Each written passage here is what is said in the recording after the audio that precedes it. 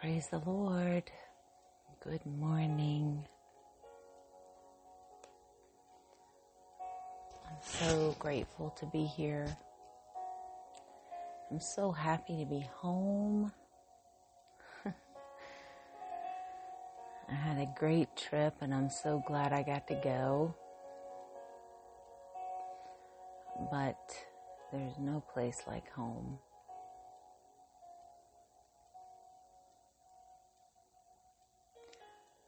I hope you had a good sleep. I was up earlier looking at some prayer requests in the Scoop and seeing a lot of people sick in my church, and that makes me sad for them. I prayed for them. If you've been sick, I'm praying for you that God will heal you quickly and help you recover, build your immune system.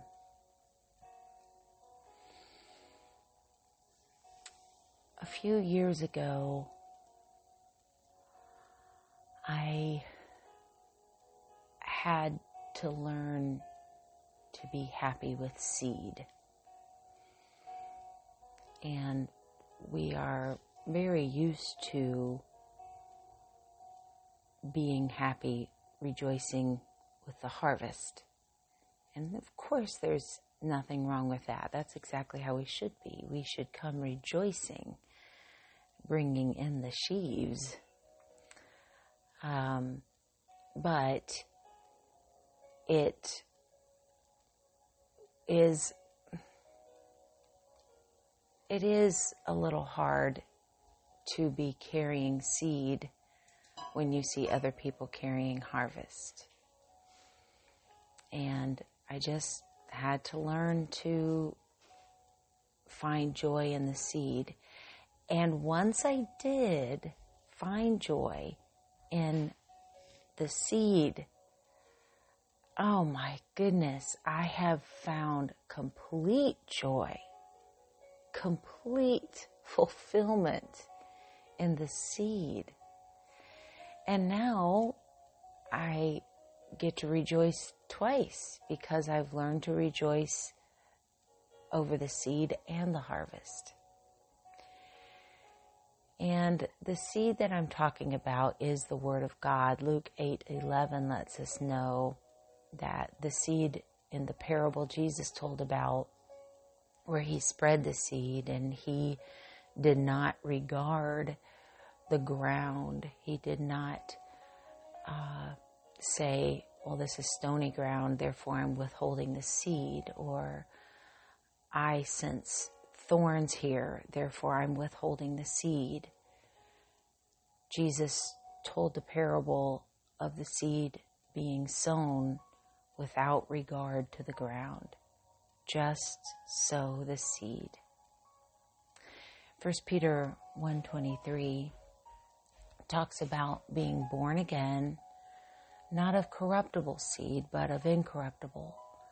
The seed that we're talking about is the seed of the Word of God, the seed of the Spirit of God. And when we find joy in the seed, we will utilize it more often, more freely. We will experience the joy of the seed. 2 Corinthians chapter 9 verse 10 says, "For God is the one who provides seed for the farmer and then bread to eat." That's the outcome of seed for the farmer, is bread to eat. And the insight into seed sowing means you'll never go hungry, is joyful in itself. And since we're talking about the seed being the Word of God and souls being the ground that the seed gets planted in, then we learn to recognize that when we plant seed in the lives of people, those people end up being a lifelong blessing to us. They end up being, my personal experience is the people that my parents won to God when I was a child ended up being my teachers. They ended up, my parents sowed seed in people who became a harvest that our family benefited from. When we went to Sunday school, those were my Sunday school teachers. When we went to SHCA, Souls Harbor Christian Academy, they were the staff there, the secretaries, the bookkeepers, the teachers, the volunteers. When you sow the seed that God is providing the farmer, then you eat the bread of the seed you've sown. They will be your best friends. They will be your closest companions for generations. It's amazing how God's work is for generations. God is the one who provides seed for the farmer, and therefore bread to eat. And in 2 Corinthians 9:10, in the same way, He will provide and increase your resources and then produce a great harvest of generosity in you. It's the increase becomes more, excuse me, the increase becomes more than just spiritual. The increase ends up becoming tangible benefits and a great harvest of generosity. Once you start reaping the seed, you become so generous in sowing the seed and sharing the harvest. It's an amazing thing. Matthew 13:8 says, still other seeds fell on fertile soil, and they produce a crop that was 30, 60, even 100 times as much as was planted. So when God gives you the seed, and He has, every day, God gives you seed to sow. You wake up every day with God providing you seed to sow. And so when you realize that when you sow the seed, that crop is going to produce 30, 60, and 100 times as much as was planted, then you start sowing, sowing, sowing. You become addicted to sowing. It's the most wonderful, exciting life. Sow that seed everywhere you go. And I have to warn us to be careful to not wait on the perfect time, the perfect environment. Ecclesiastes 11 verse 4 says, farmers who wait for perfect weather never plant. And if they watch every cloud, they never harvest. A farmer can't wait on perfect weather. He's got to, or she, they've got to get out there because it's the time, it's the season. I remember when Brother Bubba Hurst, he is still, of course, a farmer and is involved, but it's my understanding that Brother Kyle is now carrying the greater responsibility of farm work. I'm not positive if I'm accurate in that. That's kind of what I've heard. But I remember every Touch the Future, it's getting near reaping time in May. But if there's too much rain, that's going to be a problem. And so we would always be praying about the weather. But he didn't not go work because the weather wasn't perfect. We just prayed about the weather. You don't wait for perfect weather to plant your seed. You don't wait for the people to be displaying something that you imagine is the perfect scenario for you to plant seed of God's word in them. You don't wait for perfect weather to sow the seed of God's word. You sow it, you sow it, you sow it. And the way Jesus' parable was told, you sow it regardless of the weather and regardless of the conditions of the soil. Sow it. Sow it. Ecclesiastes 11:6 says, in the morning sow thy seed, and in the evening withhold not thine hand, for thou knowest not whether shall prosper either this or that, or whether they both shall be alike good. In other words, constantly sow. Sow in the morning and don't withhold your hand in the evening, because you don't know, because we are not having regard for the soil, whether it's stony ground or thorny ground or by the wayside or good soil, because we are not having regard for that. We're going to sow in the morning, and in the evening we're going to not withhold our hand, because we don't know for sure where that seed is going to take root and where it's going to grow. So we are just going to constantly be sowing the word of the Lord. And since joy is in the seed, and since God provides plenty of it, sow everywhere.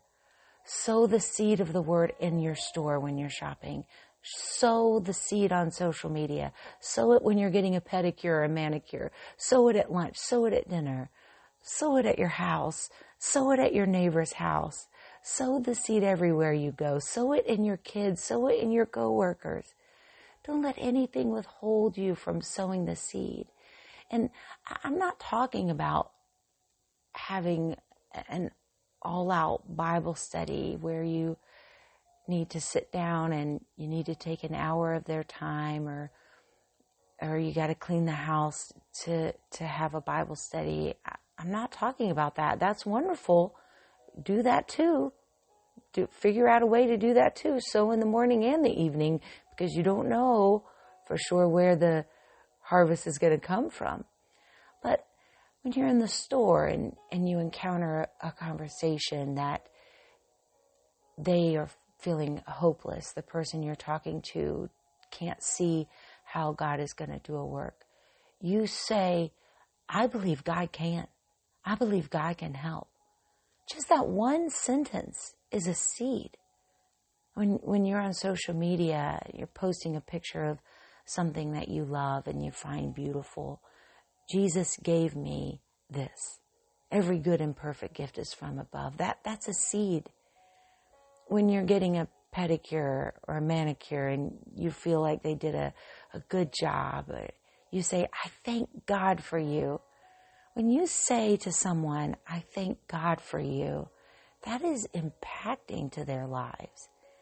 They barely have people say thank you to them, but that you would thank God, even if, and y'all know I have a lot of friends who are from a lot of different continents, and even if they're of a religion that didn't serve God as we do, when I tell them I thank God for you, that means something to them. When you're at lunch, at dinner, whether that's in a restaurant or in your home, sow seed of the Word of God. Say things like, oh, God is so good to us, and oh, God makes yummy squash, and oh, I'm so thankful that God gave Starbucks wisdom to make this yummy, whatever it is y'all drink from Starbucks. Obviously, I do most of my coffee from the house. I thank God for blueberry coffee. That's what I thank God for. I love my blueberry coffee. In your home, talk about the blessings of God. Oh, look how God's blessed us. Oh, when you flip on the lights, thank you, God, for electricity. That's a seed that is being sown in your children, that you so easily talk about God. In your neighbor's house, letting them know God sees, God cares. Never stop. Even with your coworkers, I know people that are nervous about, they don't feel like they can give a Bible study at their work, but you can tell your own experience at work. You're allowed to say, God gave me peace. Oh, I was so worried last night. And you're allowed to say something like, I was so worried about how this was going to work out, but I prayed and God gave me peace, and I know it's going to work out for the good. You might not can teach a Bible study at your work or at your school, but you can talk about your own experience. You don't have to be preachy. Sowing seed doesn't mean that you lay out all of the theology and you argue your doctrine and their doctrine. That's not what seed is. Seed is the power of life that is in your tongue and you speaking that. A quip is a seed. A small quip.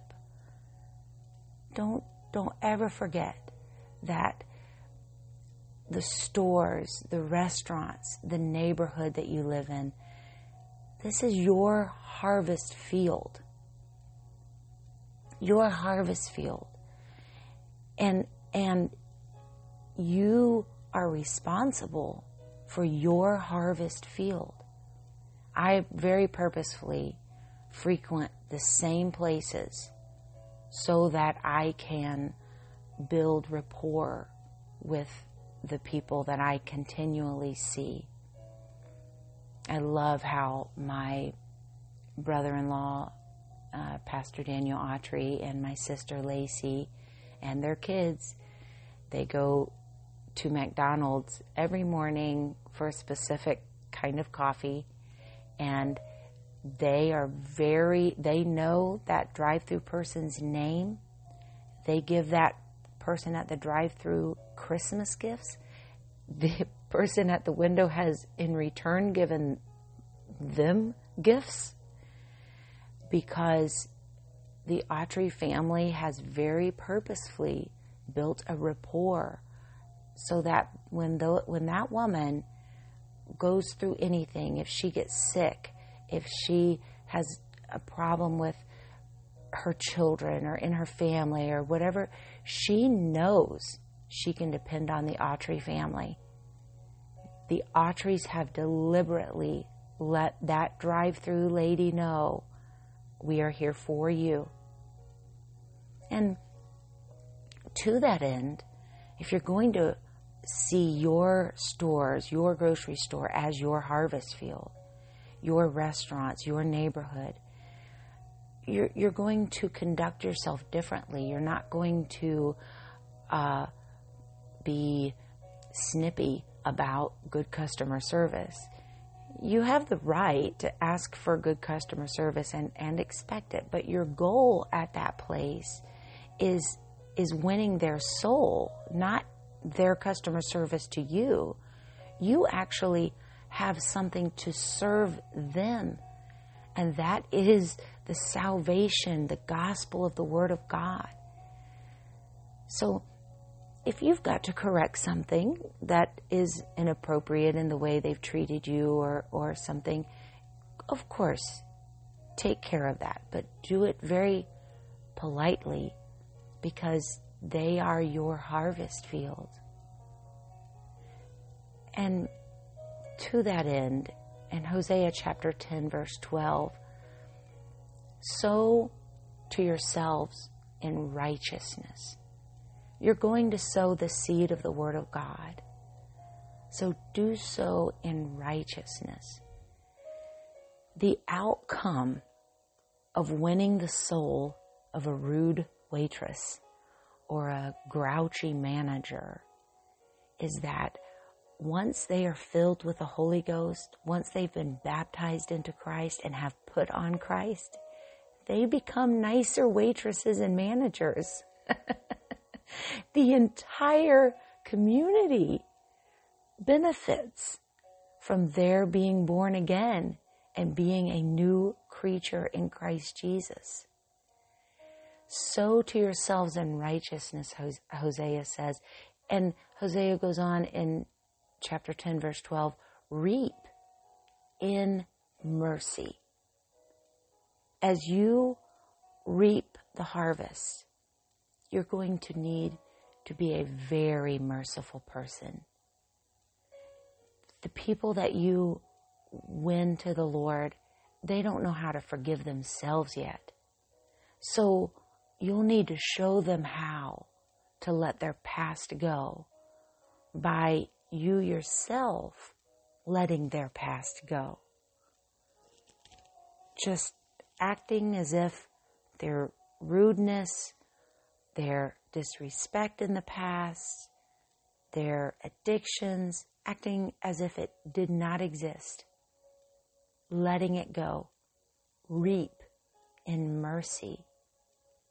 And since we're talking about this, I'll point out that this is often harder as you reap the harvest of your own family because you know more details about them. But sow to yourselves in righteousness. Be right, and you will win them over to right behaviors. And then reap in mercy. As you reap them in mercy. And then Hosea 10:12 says something very important. It says, break up your fallow ground. Break up your fallow ground. Fallow ground is ground that at one point was plowed and prepared for a planting, but the field didn't get planted. And it's plowed in these perfect rows, but has hardened. The rain came, the sun baked the ground, life went on, seasons went on. And so the fallow ground is plowed ground that has hardened. Hosea says, break up your fallow ground. And so I take this time to encourage you to go back to those souls that you haven't touched base with in a long time. Break up that fallow ground. The field, you prepared the field before for harvest, and it just didn't happen. Time has gone by, and that ground has become hardened. Go back to those souls. Give them another text. Give them another call. Hosea chapter 10 verse 12 ends with, for it is time to seek the Lord till he come and rain righteousness upon you. It is time to seek the Lord about your seed. It is time that you receive that seed with joy. It is time that you recognize every day you are given a fresh batch of seed that has so much power in it. The power in one little seed can absolutely change generations upon generations in a family. One seed. One seed. 1 Corinthians 3:6. Paul says, I have planted, Apollos watered, God gave the increase. It takes all of us as the body of Christ.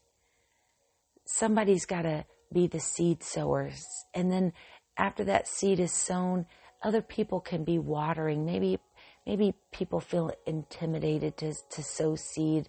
Maybe people don't recognize how to sow seed, but you can water it. And we know often that Scripture talks about watering with tears. Let God give the increase. Let's seek the Lord for our family. The seeds of goodness that we sow into the people we bank with, or the people we shop with, or the neighbors we live by. Let's water that seed. Let's cry and weep for their souls. Let's let ourselves, if we feel non-emotional about the lack of harvest, let's go ahead and let our imaginations go to that worst place of where a soul is going to spend eternity if they don't know God or have God, and go ahead and let that picture wake our soul up to the point of tears and weeping, so that the seed can be watered. Because when Zion travails, children are brought forth. Pray for your neighbors. Don't just get frustrated at how unkempt their yard is or how loud they are. Sow seed into them.